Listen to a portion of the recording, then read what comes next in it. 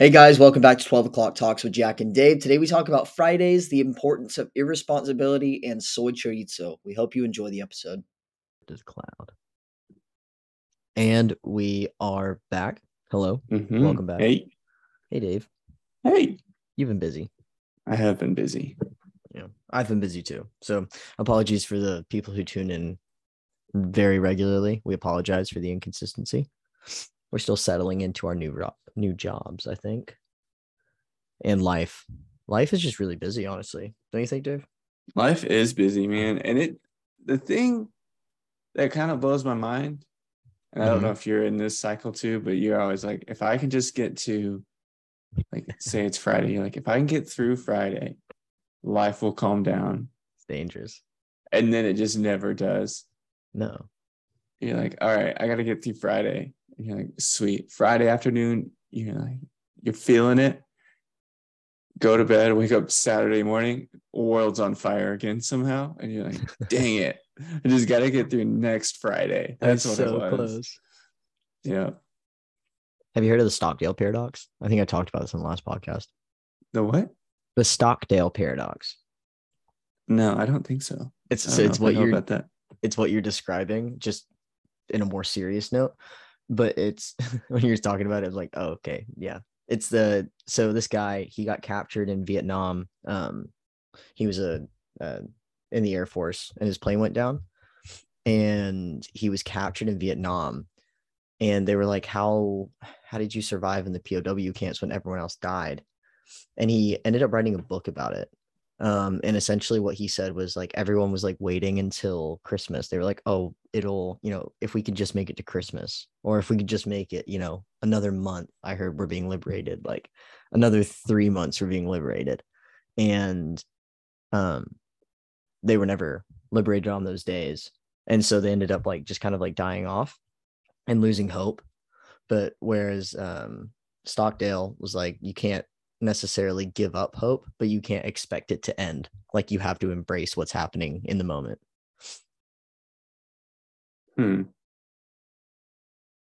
So it was funny you were saying that, because I was just reading about the Stockdale paradox. Well, it's in a book that I'm reading right now. But super interesting. It gives a lot of good perspective, I think, because I feel that like sometimes you get caught in the idea. It's like, oh, dude, I just need like this payday is going to be the day, or like Friday I've got enough, like tomorrow I have nothing to do.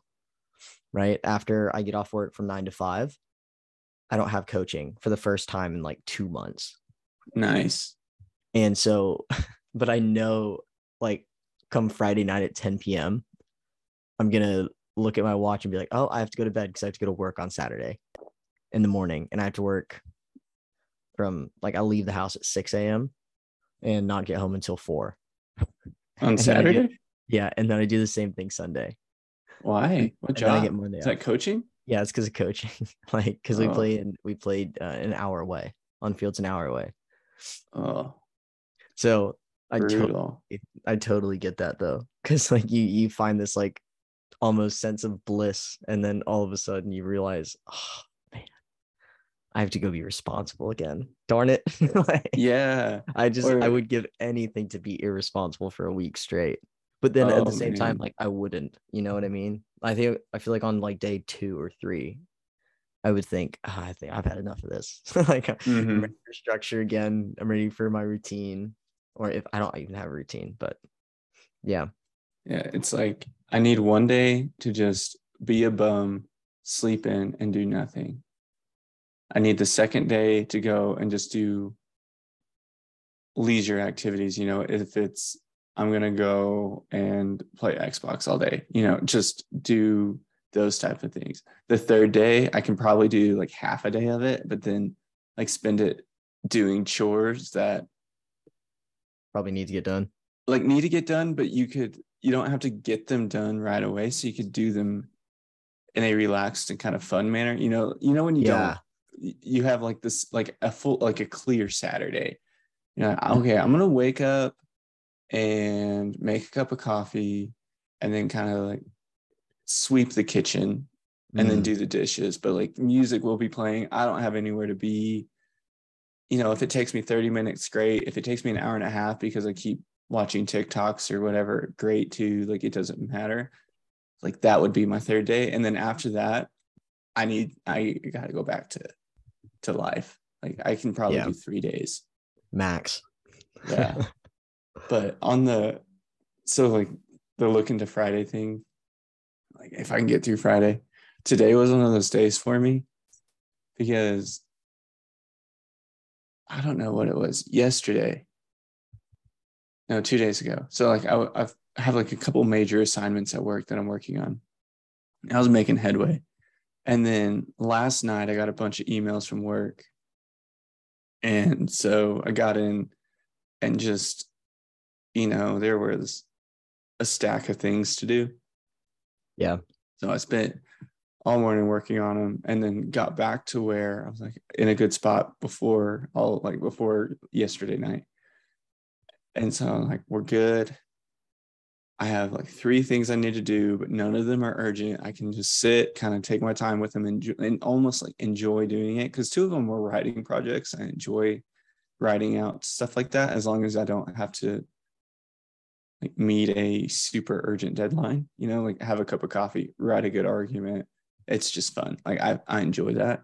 So that's kind of where I expected my afternoon to be.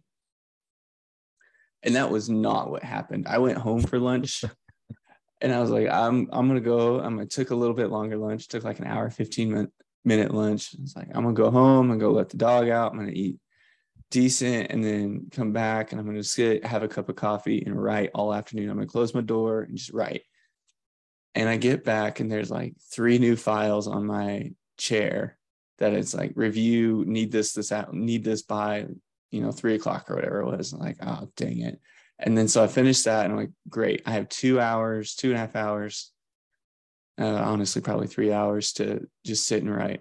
And I like open up the Word doc, and then another manager comes in and is like, hey, here's this other thing that just came in, we need it done. I'm like, dang it. Like, I've been so close to doing because it all needs to get done, but now it's like, I'm gonna have to do this on the weekend maybe, or something, where I can just turn my phone off and not check an email, so I can just sit and write. But yeah, that was my day. It was like I was so close to just doing relaxing tasks at work. Oh, so that my goal tomorrow is to at least spend an hour doing something nice. There you go. Yep. Do you ever find you get to that point where you've completed everything that needs to get done, and you've put off the thing that you want to do? Like, it's a task that you need to get completed, but it's also the one you enjoy the most, like the one you're looking forward to, and it's also the one that like doesn't necessarily have like a deadline on it. You know what I mean? Like, so like the deadlines that you set for the things that you enjoy are always like more tangible, whereas the ones that everyone else gives you are very fixed. And so like you get all of your like all the stuff that needs to get done for other people done first, or that's like higher priority, and then you finally get to the thing that you've been looking forward to doing and like spending effort and time on, and you just can't. Like, you have no, especially with writing. Like, I wanted to do that today. I got everything done first, and then I was like, oh, yes, like, okay.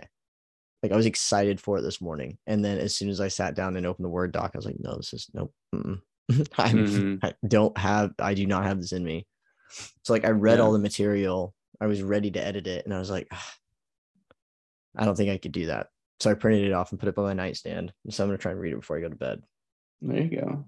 But yeah, I just feel like a lot of the time we put off the things that we enjoy doing for things that we need to do, and then when we get to the thing we enjoy, we don't have the energy for it. Yeah, because I think I fall into that too, because for me, I prefer doing, it's weird. So I like to do the tasks that I know are going to be a little more difficult and maybe need more of my brain capacity, brain power in the morning. So first thing in the morning, I'll do the things that I think are harder for me to either comprehend or to spend time on. And then I like to write later in the evening, and I don't know what it is. I don't think so. Like I will edit my papers in the morning, but I'll write them in the evening or in the afternoon because I feel more creative in the afternoon. Mm. And I don't know if it's because I am tired, and so that block of trying to be perfect is now gone. I don't know what it is. But That's I do interesting. also see your point of, you get to the point, sometimes it's at the end of the day and you go, I have no juice left in the tank. Yeah. Like if I tried to write, it wouldn't be coherent at all. So I fall into that trap too. Or it's even just starting the task for me, I think, because it's something that I want to give more effort than I'm able to give at the time. And so I procrastinate it until I do have more effort, which is like really counterintuitive, because if I continue to process things and organize things like I am, I will technically never have the effort to do those things. Mm-hmm. Which makes it like you have to be really intentional about doing it. And I think something you said stuck out to me is like it's like the harder tasks in the morning and like kind of like the stuff that's going to take you more time. But then when you couple the harder, like the things you enjoy can still be hard, I think, for me. And so I'm like, oh, well, I enjoy it, so it'll be easier. And I get caught in that trap. And like I push it to the end of the day. I'm like, dang, I still really want to enjoy this. So because I don't think I can enjoy it or give my 100% to it, then I just don't start it and I put it off to the next day. But the podcast is actually a really good example of this, though, right? Like we record at like 10:30, 11 o'clock at night. No, we don't. It's at noon. Oh, yeah. It is at noon. You're right. I forgot it was noon. It gets released. No, I'm kidding. But yeah, like it's an end of the day topic conversation, you know, like it doesn't feel, it's something that I look forward to, but I can still give like a good amount of energy to where we have a good conversation and it doesn't feel rushed. Yeah. And I think a lot of the things that we put, I don't know about you, but for me, a lot of the topic things that I put into our joint list of things to possibly talk about are usually ideas I have really late at night. Yeah. Or like driving in the car. Yeah, but it's like driving home after work, I'll think of something. Yeah. Like I don't really think of anything on the way to work. Right. But I do on the way back home or at the end of the day, or, you know, you just have like that 2 a.m. thought. And so you write it down. I wonder if there's you probably know this, or this is more in your realm than my realm, but that was a funny way of just leading into that. You know this. Because a lot of people have idea journals, right, by their bedside. Mm-hmm. Why would I? So let me finish my thought. Yeah, where are you going with this? So, and they'll have their idea journals by their bedside because all the ideas kind of come at the end of the day or when they're sleeping. So like whenever your day is, it doesn't necessarily have a time frame, but you're probably more tired. So I wonder if after you have reached a certain level of tired, if you like some creative restrictive wall falls, and that's why we have really great ideas at night or at the end of the day. So I knew you would know something. It's just coincidence, honestly. I'm listening to a book right now. It's called Think Like a Monk, and the chapter I just listened to is kind of precisely on this, right? So we all of our entire day is structured, right? Like we go to work, and we go like, okay, sorry. We started it, we wake up at a certain time, we brush our teeth, we eat our breakfast, like we get in our car, we go to work, we get in our car, we come home, we cook dinner, we watch TV, we go to bed, we do the same thing, right? but we operate in all of those things without like any, like hardly any singular focus. So the mind is always, like, the theory is the mind is always occupied. So for example, when you, let's just run through this, like it may be different for you, but when you wake up, what's the first thing you do? I go let my dog out. Okay. And while your dog's out, what are you doing? Making coffee. Are you on your phone? Not usually. Just So you're making just coffee. Okay. So, and then when you bring when you bring your dog inside and when you make your coffee, what do you do next? I feed her and then I go. I feed her and then the coffee's not really ready yet. Right. So then I'll go to the bathroom and start kind of getting ready. Okay. So like when you're brushing your teeth, are you listening to music or anything like that? Yeah.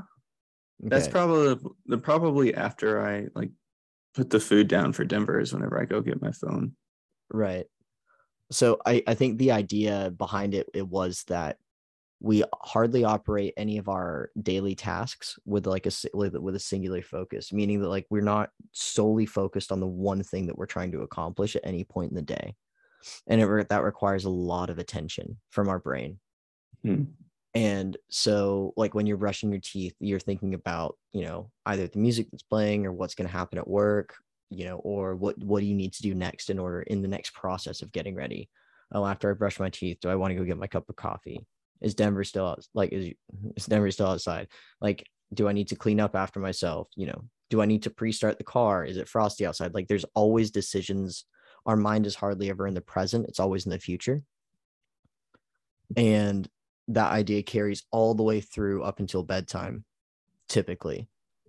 Or when you're in the car alone, not listening to music because you can't do anything else, right? So you have these like small moments of I guess time, or like time pockets throughout the day where you genuinely aren't thinking about anything. And those moments are where you are able to be most creative, because the brain, like your brain's not constantly preoccupied by a million different external stimulants. If that makes any sense at all. It does. So that's why routines are important. It was the whole like backing behind this, because if you have a routine, you're not having to think about what's happening next. You simply just do what you've done and will continue to do.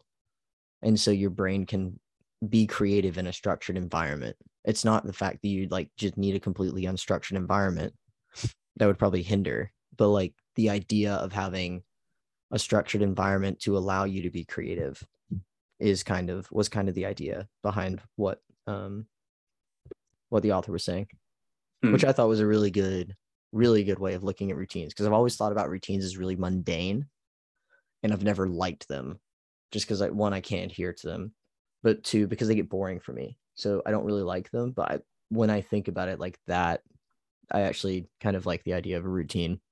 It reminds me of running without music.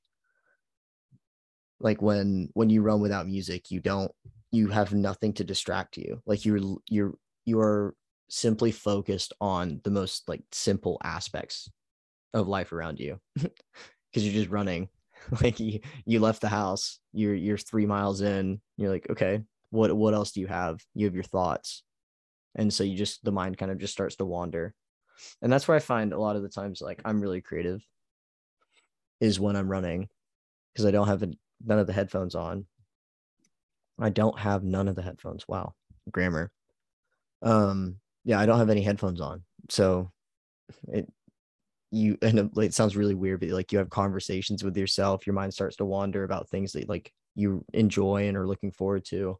It's really cool space to be in. But I think people find small pockets of that throughout the day because they're always thinking ahead. They're never thinking in the moment.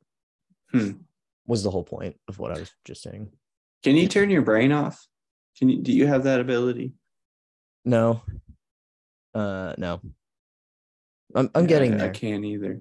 I'm getting better at it, but I'm not there yet. No. Yeah, I can't either.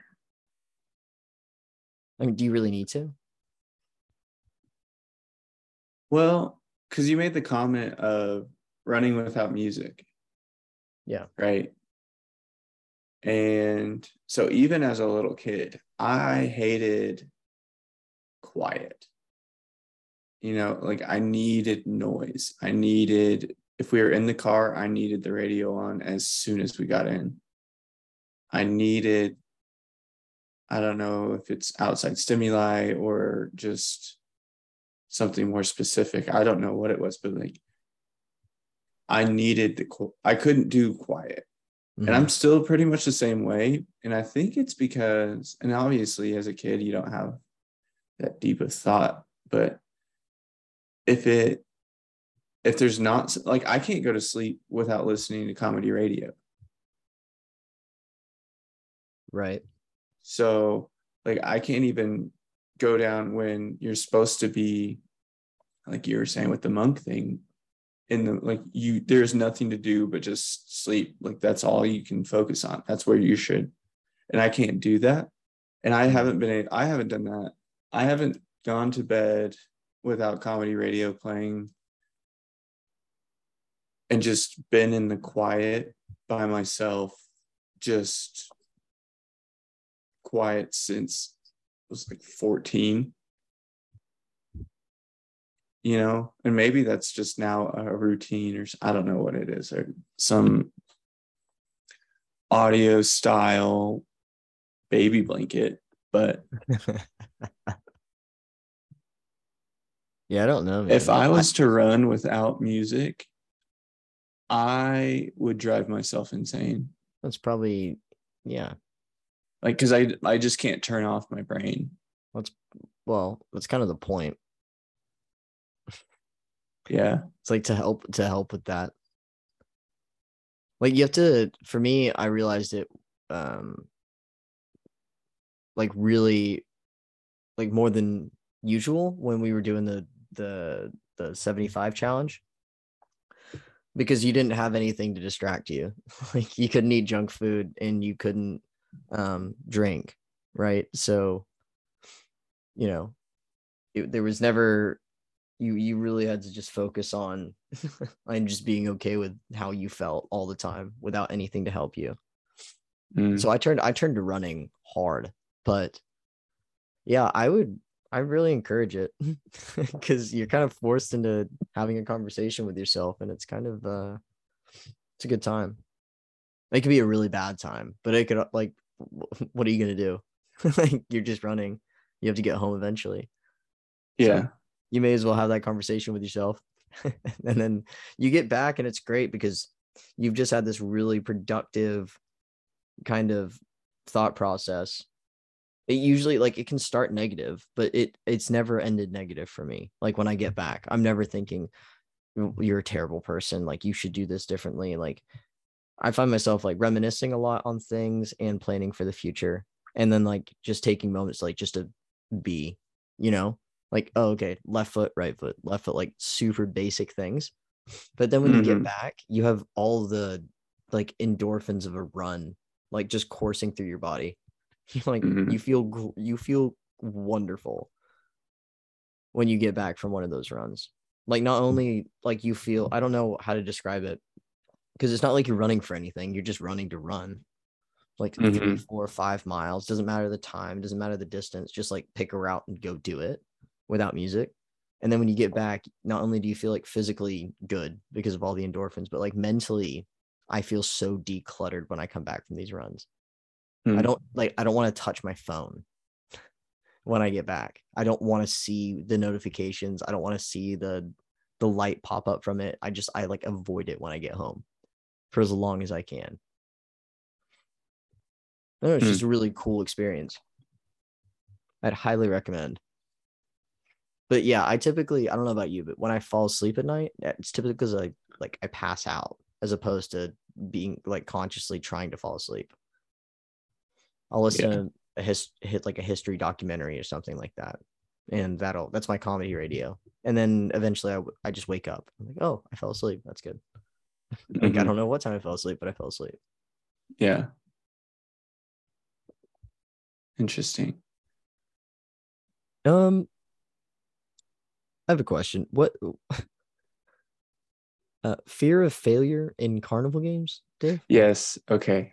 So For those, just for some context, for those who don't know, I think we mentioned this, but we have a shared notepad that we put all of our topics in, and one day we have to release this list because it cracks me up every time I look at it. Like it's so all over the place. Just for example, for a future episode, we'll probably talk about whether chickens are fireproof.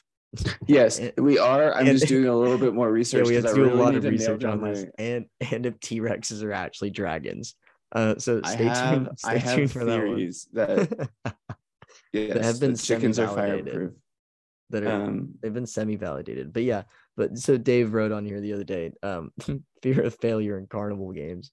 And it's funny because the other week we talked about just not sucking at things, but like everybody sucks at carnival games. So I'm interested to see what you meant by this, Dave. Mm-hmm. So okay, so backstory, I guess background, not really backstory, background.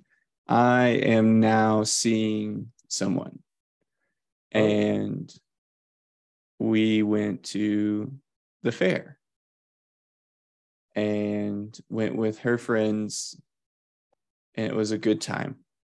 Woo. Fair's a good date. Expensive It date. was a good date. It's a good date. But so we're together, and she had mentioned, I want you to win me something. And I was like, okay, I'll try. And so I've only played one game, and it was the water game, where you shoot the target. Well, nice. Another guy in the group that was with us won something. Like he beat everybody and won something and gave it to the girl he was with, right? Oh. Yeah, very sweet. And so I lost. And I was I still think that my side of the water thing was rigged, but that's okay. Okay. And then there are like games I want to, like, I wish I would have just like played just to try, and I just couldn't get, because I was just like, I don't want to try and not win or something. And I just backed, like I went against everything I've ever said on this podcast and just crumbled to it. Oh my god, dude. Yeah, it ate me alive. It ate me just alive that I didn't like play more games. You should just go back. And it was nothing else but fear about not winning. And so as we're leaving, there's like the basketball game, like a low hoop basketball game. Mm-hmm. And I am bad at basketball. Pretty bad. But I'm like, all right, last thing. So we play. The guy that won with the water shooting game won again, and then like gave the girl I'm with a plush toy and like won it for her. And I like, that's so fine. I'm so okay with that. She really wanted it. I wanted to give it to her, but I was just so mad that I lost again. Wait, and he gave the toy to your significant other? Yes, which is fine. Like that has zero context to this. But the fact that I couldn't win a game, it was very frustrating on my own. Like I couldn't win. Destroyed me. Dude, maybe he's just a straight up carny.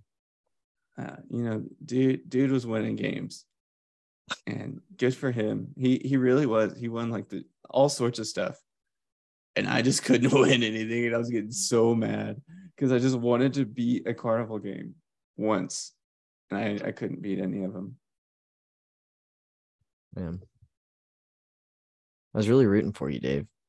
I know. Oh well. Do you have a favorite carnival game? Like, do you have the one that like you think you could win? Dude, I didn't go to a lot of carnivals growing up, to be honest with you. I think I should have tried the dart game. That's my big regret. I think darts. Yeah, darts definitely would be my wheelhouse if I had to pick one. Darts, because you got to loop them in. I always liked the basketball game, but I was never very good at it. Like I'm really bad at basketball. So yeah, I don't know.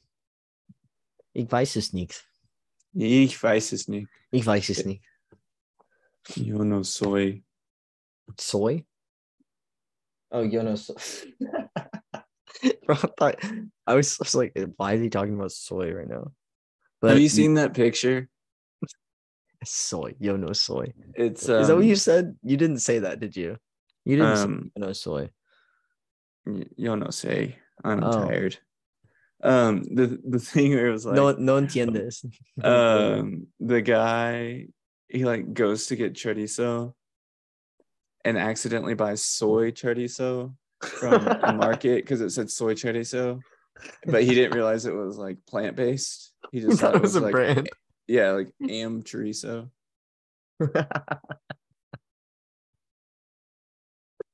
And I think that is just, I love that. Hilarious. That might be one of the funniest things I've heard. Actually, that is the funniest thing I've heard today. Could you imagine how mad you'd be if you thought you bought some legit chorizo and then you get home and it's just soy? Just like it's like grated tofu cubes. It just like crumbles out of the packet. What the heck? Oh my what is gosh. This? To be fair, chorizo like kind of does just fall. Have you ever cooked it? Chorizo? Yeah. I personally haven't. Okay. I have a good chorizo story. Chorizo, however you want to say it. I'm really bad at my pronunciation. You're getting good with your pronunciations, Dave. The Duolingo seems to be paying off. Oh, dude, Duolingo is my thing now. That's what I do during my lunch break, usually. I will make a little sandwich and then go back to my office, close the door, and do Duolingo for like 40 minutes. No, dang. So you're grinding. Oh, yeah. I do it on my walks with Russ. But, oh yeah, David and I are learning Spanish. Or David's learning Spanish. I am catching up. One day we'll do an episode in Spanish. A full Spanish episode. Maybe we could do that. There is zero chance we could do that. Okay, that's fair. It would be the 2-minute conversation that we had pre-scripted. It'd be like, hola, ¿cómo estás? So I had bought chorizo and it was when I was living in the apartment, and I would go to Walmart with $20 and I would just see what kind of like try and get groceries for the week. And one week I bought chorizo because I wanted to like make eggs Benedict for some reason, because we had all the ingredients in the house. It's just like egg, white wine vinegar, a little bit of sugar. All you had to buy was like muffins and whatever protein you wanted, and you have eggs Benedict, right? And so I bought chorizo because it sounded really good. And when you cook, what I didn't realize is when you cook, I keep saying this word and I feel like I'm mispronouncing it. Chorizo. When you make chorizo, it's so fatty. Like it is like I bought a tube of like a pound of it, and I just put it in a pan expecting it to be like ground beef. It was not at all. It was so fatty and like it was just like bubbling. So I was like, oh, what do I do? So instead I cut up a potato and like I blanched the potatoes in the chorizo. There was that much liquid. And then I baked the potatoes slices, and then I put the chorizo, I cooked out everything, and I put the chorizo on the potato slices and put some grated cheese on it. It was so good. That sounds really good. Like chorizo as a meat is amazing, but I did not realize what I was getting myself into when I bought it. It was like a complete shock to me of what it actually was. But yeah. So I think that Duolingo, I think we'll be able to have full conversations in Spanish with other Spanish speaking people, not with each other. Yeah, I think that's we're probably the caveat. Going to be very vanilla Spanish, like understand it and be able to like speak it barely, but not create conversation between two people. Yeah. So I'm also like, in addition to Duolingo, my partner speaks Spanish fluently. So she has been very helpful in my Spanish speaking journey, I guess, if you could say. That's So dope. sometimes she'll just not talk to me in English and force me to speak Spanish with her, which is very helpful. But and God bless her, because she's so patient, it slows everything down to a snail crawl, because it takes me a long time to figure out what the heck we're talking about sometimes. But yeah, so I think we could do it if we had someone who also knew what the heck they were talking about and could kind of keep the conversation going. Yeah. Otherwise, you and I would just be asking each other's names again and again. Over. You know what I'm saying? With different conjugations. Yeah. That's awesome. That one of my buddies did the same thing for me at a wedding. Like, he only spoke to me in Spanish. Mm-hmm. And it was awesome. It helped me so much, like, understand and put things into perspective, one, like, conversationally. Mm-hmm. So I can't imagine how much that's helping you. That's awesome. Yeah, it's pretty cool. The thing that, and I struggled with this with German too, and I blame being Southern, but I just talk slower, naturally talk slower. I don't have the ability to talk very quickly. Yeah. And it really makes it hard, one, to talk quick enough to kind of get all of the syllables that you need in Spanish. That I struggle with that because it takes me too long. Mm-hmm. And the other thing is understanding it, because I just can't keep up with it yet. And so like on the Duolingo, you know, when you have the fast speed and the slow speed. Dude, I was just about to say, I clicked that turtle nonstop. Oh, and it's just embarrassingly slow. It's like, disculpe. Yeah. Like, but in the fast In la universidad, and you're like, oh, but in it's the so regular one, you're honest. like, I didn't hear law at all. I had zero idea they had law in there. The amount of times I've mistyped things because it was like, oh, there was like a, what's it called, the preposition, like el la, whatever it is. But there's like, oh, there's one in there. It's like, no, there wasn't. Not when they said it. They're like, and then you're done. Like, oh, what? Were those words, or was that just one word? I can't tell. Mm-hmm. But then it slows it down. It's so condescending. It's like, are you stupid? Mm-hmm. It's so funny. Oh man, I feel, yeah. Oh well, I'm sure it's teaching us Spanish. Oh, it has to be, because Yeah. there's times that you go, I kind of understood that. Like, I don't know what they're talking about specifically, but I do know what area of conversation they are talking. Like, you know, whenever I know you the just general subject of you're the like, okay, I conversation. think they're talking about cars. Because they said caro. Yeah, but you kind of catch But- on like 4 words and you go, okay, these are all in the realm of cars or traveling. So I don't know if they're talking about traveling or if they're talking about repairing a car. Or they're talking about price, because Yeah, caro but is too expensive. We're somewhere. And I think that is such a cool thing. The other thing I want to do, and I've heard of, is I want to dream in a different language. Have you heard of that? I've never heard of that. So what do you mean? Once you get fluent or get comfortable enough with a language, eventually, and I'm not a dreamer just naturally, so this probably, it'll be extra hard because I just don't dream. But if you're comfortable enough with a language, eventually your dreams will be in that language too. So let's say it's French or Spanish or whatever, German. You will have English dreams because we're native English speakers, but then randomly your dream may be in German or Spanish. That would freak me out so much. Could you imagine you just in a dream and it's just pure Spanish? Be like, am I alive? Like that would be nuts. I think that's when you know you made it. When you dream in it. When your subconscious is In speaking Spanish. the language. Yeah. I can't wait to get a text in 10 years. No, this podcast will still be running in 10 years. I can't wait to be on a podcast in 10 years. David gets on and he goes, I dreamt in Spanish last night. I would honestly did it. probably wake up and just immediately call you. Like it would be so much more awesome. than a text. Like, holy cow. Yeah, that's fair. But I think that as someone who can only speak one language, I think that's when you know you made it. Hey man, I can only speak. I speak American and English.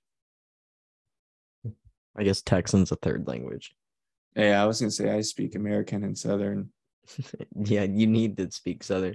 I swear there were times in Abilene where we'd be hanging out, and we'd be hanging out around like the older Abilene crowd, and they would be saying things, and I couldn't understand a word they were saying. Like genuinely, just could not understand a word they were saying. It's not as bad as Cajun, but no, but it's tough. Similar, yeah. Especially when people start speaking in similes or whatever. You're like, oh, this is more dry than your grandma's elbow on a Sunday afternoon. And they're like, what are you talking about? You're like, oh, beef jerky. You're like, what? Like, mm-hmm. Oh my gosh. Do you call them similes? Is that what they're called? Analogies? I don't know. Are they analogies? Analogies? Sayings? Just sayings? Maybe? Sayings. There we go. Yeah, Southern sayings, but like the further, like I feel like the further southeast you go, the worse it gets. Like you go to Georgia, or not Georgia, Louisiana, like on the border of East Texas and West Louisiana.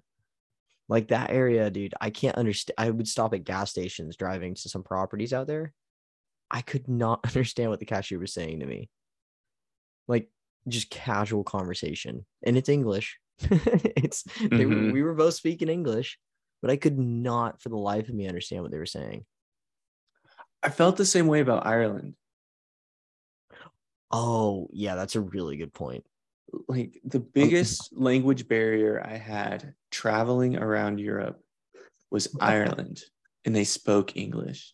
All of the countries that were not English speaking countries, I could get along easier and usually with less struggle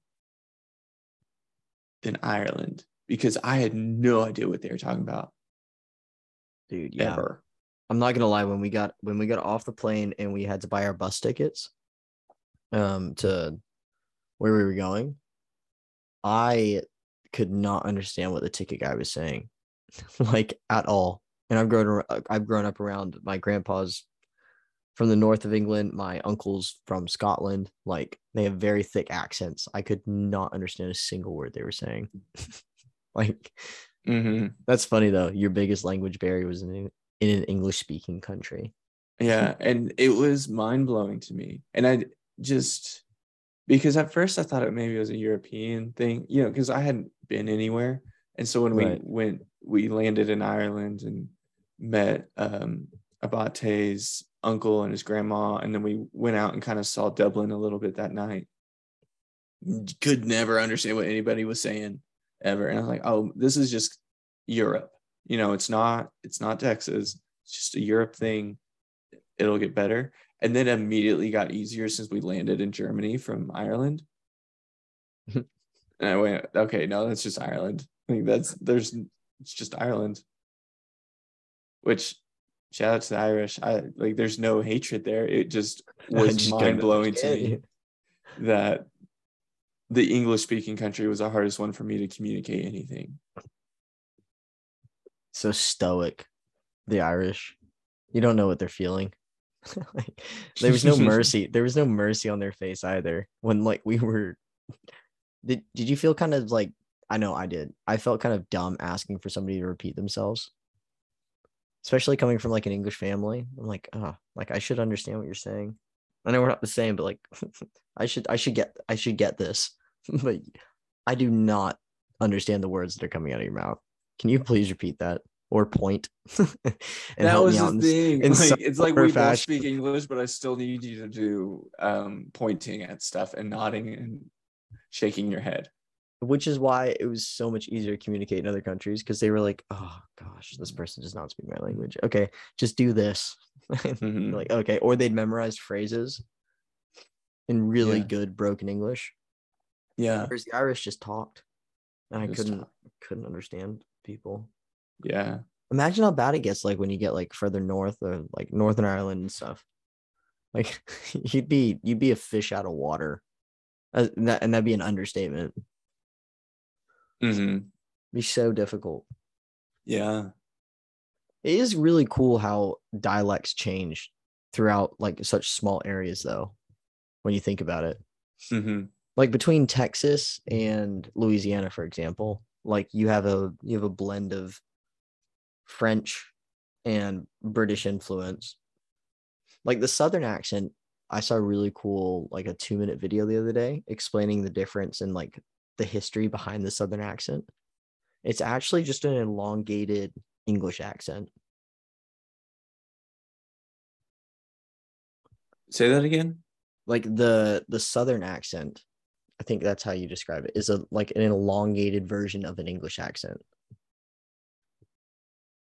Okay. It's like the reason people down south talk like they do is because that's how, like, it's an evolution of the English accent, essentially. You've never seen this? No. I'm trying to think of an example. I don't know if I can I will send it to you. Okay, send it to me because that's interesting. I don't know if I buy it. The Southern accent comes directly from British received pronunciation in aristocratic society. Okay, so maybe since America was settled by pilgrims, and I'm assuming, because they don't talk about this a lot, actually. I'm a little confused. I was about to digress in a huge rabbit hole about like Texas history and why Texas is the way it is, but we're gonna ignore that. So I wonder, because I don't know about the socioeconomic status of the general population that migrated from England to the original colonies, right? Because if there was that English aristocratic way of speaking and they were not part of the aristocracy, it would make sense that they, like those people who came over, would speak in a different manner, as one, probably to just kind of mock the wealthy, and two, as a lesser educated demographic. So it makes sense to me that it would be slower and elongated. Right. And then fast forward from the 13 original to the southern states, people who are usually migrating west and south were running away from debts. So that's also probably more impoverished and lower income, and through that, lower educated people. And that's why you have the southern accent, is because it was people avoiding debt. Right. That it does make sense. I just want to hear the evolution of a word, like a specific word. I've been trying to find one. I can't right now. But I will try and find the video and send it to you. Yeah, if you can, I want to watch that. There's a guy that I work with. He's one of the partners. Dude is a huge just history knowledge buff. And there was one day that him and I nerded out over Texas history because we both brought in like two different aspects of it. He brought in, you could tell, like documentary, self-done research, all of this stuff. And then I kind of brought in like college-oriented classes towards this because I studied history in college. And so from like that side of academia versus like self-imposed learning style and all of this other stuff. And we just went off on this 10-minute tirade about how Texas was founded and like why certain things are the way they are, and like why the state is operating the way it operates based on like historical undertones and, you know, influence from the Spanish and influence from Native American and influence from like the United States. It was nuts, and it all happened before 8 a.m. And I know everybody else in the room did not care. And we just talked. So y'all were just having a good time. Yeah, it was like a 7:30 meeting, and the first 10-15 minutes of it was just me and this partner just nerding out together. And I know like everyone else there was like, this is a waste of my time. You gotta love good nerd out session though. I know. So now I go into his office and he'll show me maps and like talk to me about them. And you're like, funny. Sweet. Like this is what I want. It's a sweet map. Yeah. Can I take it? Can I Yeah, have a map, it's please? crazy. He has lots of maps. He just has them all over the place. It's crazy. I also think, and you weren't involved in scouting in any form or fashion, were you? Nope. He is a scoutmaster, which is like the head parent over a scout troop. Right. And I am an Eagle Scout. And so I think there's like a scouting personality thing that just happens whenever you're in it, which makes you easily nerd out over things.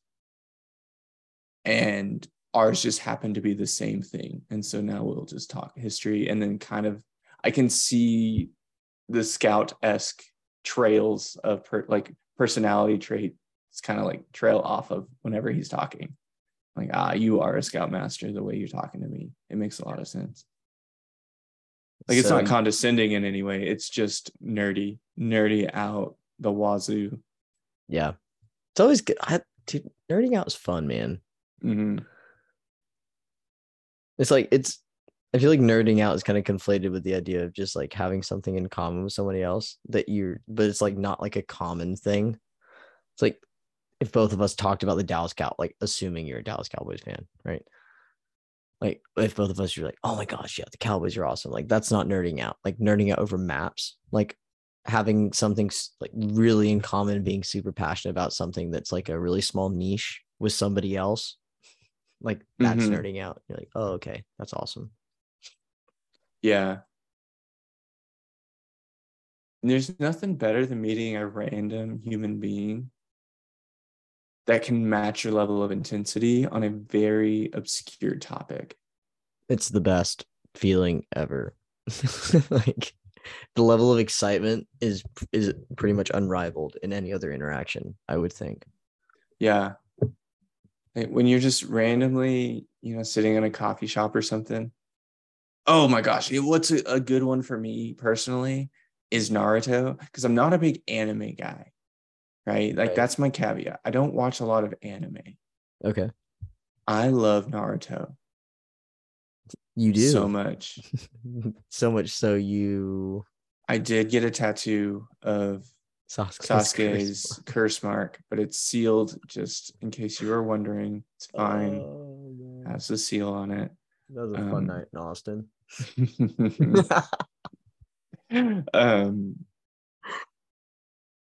But I guess this probably happens more like at the pool or the lake, because I'll like when my shirt's off, people will see it, but people will come up to me, and when they recognize it, it's just immediate 40-second friendship. That's sick. Like they're like, awesome. Is that, and they'll look at me and they'll kind of be like, hey, is that? And then just point, and I'll go, yeah, it is. And they're like, dude, conversation starts. And then we start talking about different things and different all of this stuff. And have you seen like the sub-series Boruto, where it's like Naruto's kid and like all this other stuff, and you just start going into it and start discussing all of it. And the conversation may last max 5 minutes, but it's such an exciting 5 minutes. It's the best. That is the only positive from that tattoo that I have. I just love the instant ability to make friends just because of one basic commonality. Like strangers turn into friends almost. Well, I guess more of acquaintances, but like they get along when you have something, like you get along with other people immediately when you have something in common with them. which is pretty cool. It's a great conversation starter. Yeah, and so I think honestly, as weird as it sounds, I think it is Friends, but just like a 5-minute friendship, right? Like I think it's a little bit more than an acquaintance. And I don't know if maybe I'm convoluting, because I do have a very strict group that I would consider my friends. Right. But that conversation itself, even though it only lasts 5 minutes, and they may not be a friend, it is a friend conversation. Okay. Maybe. I don't know if that's just a dumb idea. Because it's so genuine usually, especially because one, there's nothing on like the specific, like for me specifically, the tattoo doesn't, if you don't know what it is, you don't know what it is. It's not like it's a common character icon thing that you would just know because you walked past a Hot Topic before, like you wouldn't get it. Right. But if you do, you have like you're meeting at a higher level of understanding of that. And also the show is such a friendship style show. Like it's all about friends and like having each other's back, and like it's such a good moral show, honestly, in my opinion, that it makes sense that the people who really like it and really enjoy it kind of share the same values that is taught and layered and laced throughout the show. Maybe that's what it is. Like it's not that it's an obscure topic, it's like an obscure healthy topic and feel good topic. It's not like a political opinion. Yeah, and it's not, because Naruto's really, his whole thing is I don't lie, or like I keep promises is his big thing, and I'm gonna rest, like I care about my friends more than myself. Yeah. And I think those are two pretty noble things. So, maybe that's what it is. I've had an epiphany. If you ran without music, you'd have more of them. No, because then I wouldn't be able to listen to the Naruto theme song. You just listen to the Naruto theme song every time you run. Oh my gosh. And there's like different songs where certain characters die. And so you can relive the moments. Oh yeah, I have it on my like sad boy hour, and it's just instrumentals, and it's just beautiful. But it, like, you go back to the feeling of whenever you saw it the first time, and your body is just shook. Like it's just feeling all of those emotions you had. I never finished it because I had to switch to Hulu and I had ads on Hulu. So I never finished Naruto. That's but fair. I did start One Piece recently. And One Piece is it's pretty good. I will say it's pretty good. I've been told to watch it. Yeah, it's very similar to Naruto, to be honest with you. Kid has magical powers, has a bunch of friends, tries to accomplish one goal. Like it's really simple. Lots of filler episodes. You get the vibes. Yeah. The last time I rewatched Naruto, I watched all the filler episodes. And while they bring no context to the story for the most part, like 80% of them aren't necessary. Right. Going and knowing that, I think made it easier to watch them, because it was just silly. They're just silly little 20-minute episodes. Well, yeah, you don't devote like hardly any attention to them. Now that you know it, you're like, oh, this is good to have on in the background. Because like, honestly, there's a couple of funny quips in here, like here and there, but nothing like substantial. And at the end of the episode, you go, oh, okay. I mean, that was good. It was unnecessary, but I like that. I know a little bit more about this character. I feel like that's what it does. It gets you more involved with the characters. Because although it's boring, it's still their lives. So maybe it's just really good writing. Yeah. Have you seen Letterkenny yet? No, because it's on Hulu, and Hulu has ads. Boy. I've never heard you sound so disappointed. I was watching Letterkenny clips on Facebook at work yesterday, and they were just cracking me up, man. So freaking funny. I will. And I promise you, I'll watch it eventually. I really think you'll like it. I really do. Okay. I know we're probably close-ish to time, but last question. Okay. How do you handle when people, because I feel like I do this a lot to you, like when they just keep giving you movies and TV recommendations when you know you're never gonna watch them. Like, what's your I'm go-to? never gonna watch them? Oh no, you're for sure gonna watch Letterkenny. Like that. Yeah. That is. I'm not worried about that. But you know when people are like, "Oh my gosh, I watched, I don't know, freaking Arrow or something," you know, or I don't know. It's like I'm never gonna watch Arrow. I'm not really into superheroes that I much. ask them more about it usually. It's like a flip it. So here, we can do a little role play. Here we go. You start. Okay. Hey, have you seen Letterkenny? No, I haven't. What's it about? Oh, so it's like it's like a sitcom, but it's based out of Canada, small town Canada, and it's just like going through these people's daily lives, which is pretty funny. Yeah. Are the episodes pretty long? No, they're short, super short. You could watch 5 minutes, and the seasons are short too. You watch entire season in an afternoon, and still get up and do chores. What kind of like comedy is it? Real quick-witted. Honestly, it sounds really good. But I'm not. Doesn't sound like my kind of comedy. I probably won't watch it. I may give it a couple episodes though. That's pretty good. Like just find the thing you like. Arrow. Yeah. Like I'm not gonna watch it. Okay, you want to see what I do? Like Arrow just seems like a mass for. Oh, okay. Yeah, you ready? Hey Dave, you should watch Afterlife with Ricky Gervais. What's Afterlife? It's a really funny comedy about a guy whose wife dies.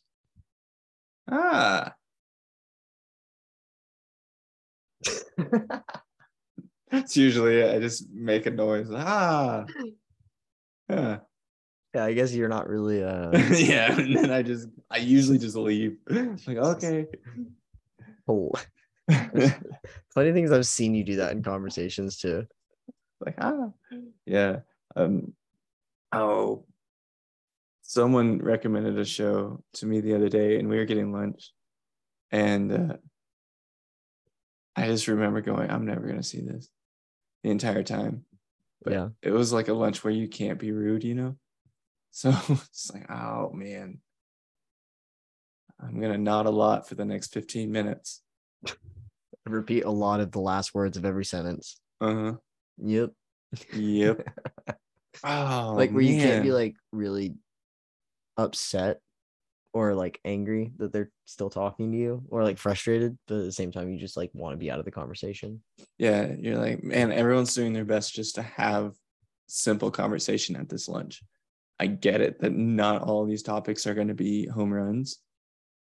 This one sucks though. This one just real sucks. And this was because we are what?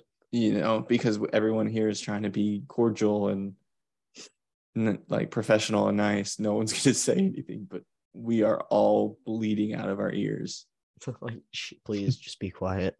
Yeah. Read the room. Oh my gosh. Just don't suck at reading the room. There's another don't suckism. Don't suck at reading the room. Read the room all the time, 24/7. Some people, okay, and I'm a huge proponent of, and I think people, if you're listening to this, you should be on this train, and if you're not, get on it. But if someone tells you, I don't drink or I'm not drinking, that doesn't need a follow-up question, right? Like, it's their business. Maybe they've never drank. Maybe they had an experience. Maybe they're taking a tolerance break. Nobody knows, right? It's none of your business. That's a thing. So if saying, hey, I'm not drinking tonight, you don't ask, oh, are you like, oh, why? It's like, let's stop it. So mini rant. Be better, people. Second, just because you drink doesn't mean other people drink. Right. And I was in a conversation with a couple people, and one of the people doesn't drink at all, and was very nice throughout the conversation. But the conversation was very alcohol heavy. And so we were talking about different places to go have a nice drink in town. And I could kind of feel the uncomfortable from third party because there's just nothing for them to add to the conversation, right? So I made it from drinks at these establishments to food. Let's talk about the food at them, right? And I kept trying to go back to food. Everyone eats. Hey, like they have a really good Brussels sprout appetizer. It's fantastic. Let's talk about that. And one of the people just kept going back to drinks and made a comment about how the drinks are a little expensive, but they make them really strong, so it makes up for it. Well, the person who doesn't drink responded with, oh, is that a good thing or a bad thing? I don't know. And just the pure like look of shock and kind of disappointment from the person who's talking about drinks to the person who doesn't drink. Does that make sense? Yeah. Was almost like it kind of irked me a bit because it was almost condescending. Yeah. In a sense of like, oh, what do you mean you don't know whether it's good or not to have a heavy pour on a drink? And I just want to be like, I don't know how you haven't picked up in the last hour and a half that this person doesn't drink. But they just don't. Yeah, like for religious reasons, they don't drink. And I don't know how you haven't picked up on that. Like we have both been trying to get it away from alcohol just to let everybody feel comfortable with what we're talking about. And you didn't get it for 45 minutes. And I wanted to just flick them in the nose. You can't do that. It's not allowed. It's not allowed to not read the room. Like it's also just not hard to do, in my opinion. I guess it's not hard to do. No, you just kind of, you can tell when someone's uncomfortable with a conversation topic. Yeah. And I'm not saying every single time someone is uncomfortable with the conversation topic means you have to stop talking about it. But there are instances, this was a casual lunch. This was not a life-changing thing or an intervention.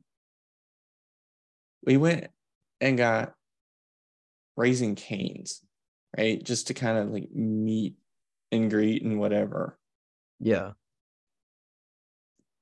There's something serious about it. Yeah, like, no, we don't need, like, it doesn't need to be where anybody's uncomfortable at any moment if you can avoid it. So at the very least, don't make it worse. But I feel like a lot of times people are just trying to sound cool. Like, look at what I've done, or look at what I do, or I love this. Mm-hmm. Because I want everyone to know that I do X, Y, and Z. Whereas other people are pretty low-key about it. And they're like, oh, if people can read the room, I'll be their friend. Yeah. Like, I think I've met a lot of people just because of, like, there's a lot of people who can't read the room. And then you're just kind of sitting there going, okay, I'll wait my turn. And then everyone gets fed up with the people not reading the room.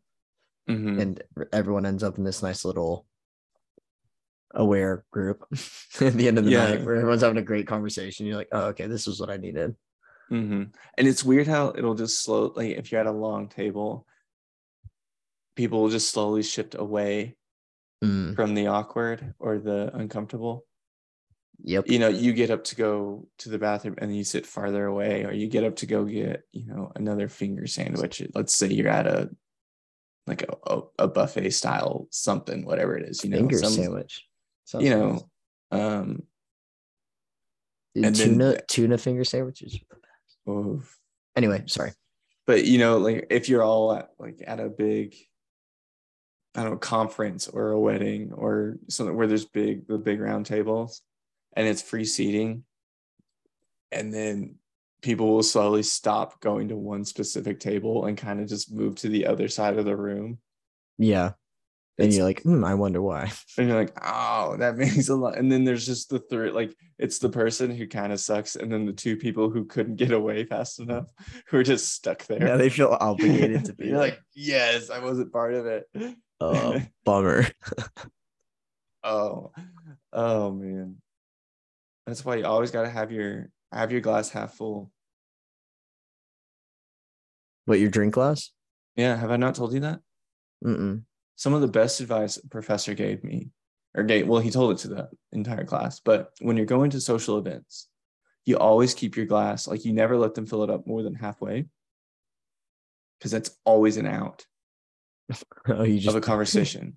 You go, oh, I would love to keep talking to you. I need to go refill this. Yeah. And then you just leave. Can you imagine if you had the full one? Like you had a full it's just like you opened, like say you had like a beer and you just opened it in front of them. You're like, oh, I need another one. This is man, that's such a bummer. I would love to hear you talk about this, but I can't because I need another drink. Yeah. But yeah, shout out to that professor. That's a great advice, honestly. Yeah, dude, it's pretty helpful. If it's like a champagne event or wine or something like that, just half full. And it's such a weird ask, and people don't get it. But then the people who are serving will kind of see you use it a couple times, and it'll click, and then they won't like question you anymore. They'll just give you half a glass. Yeah, you're just like, I just want half a glass. And it's like, what? And you're like, I just need to be able to leave conversations I don't want to be a part of without being rude. Half a glass. Because you take 2 sips and then you're like almost low. Oh no, gotta go. I'm writing that one down. I don't know if you can hear me typing. No, I can't. Oh, that's good.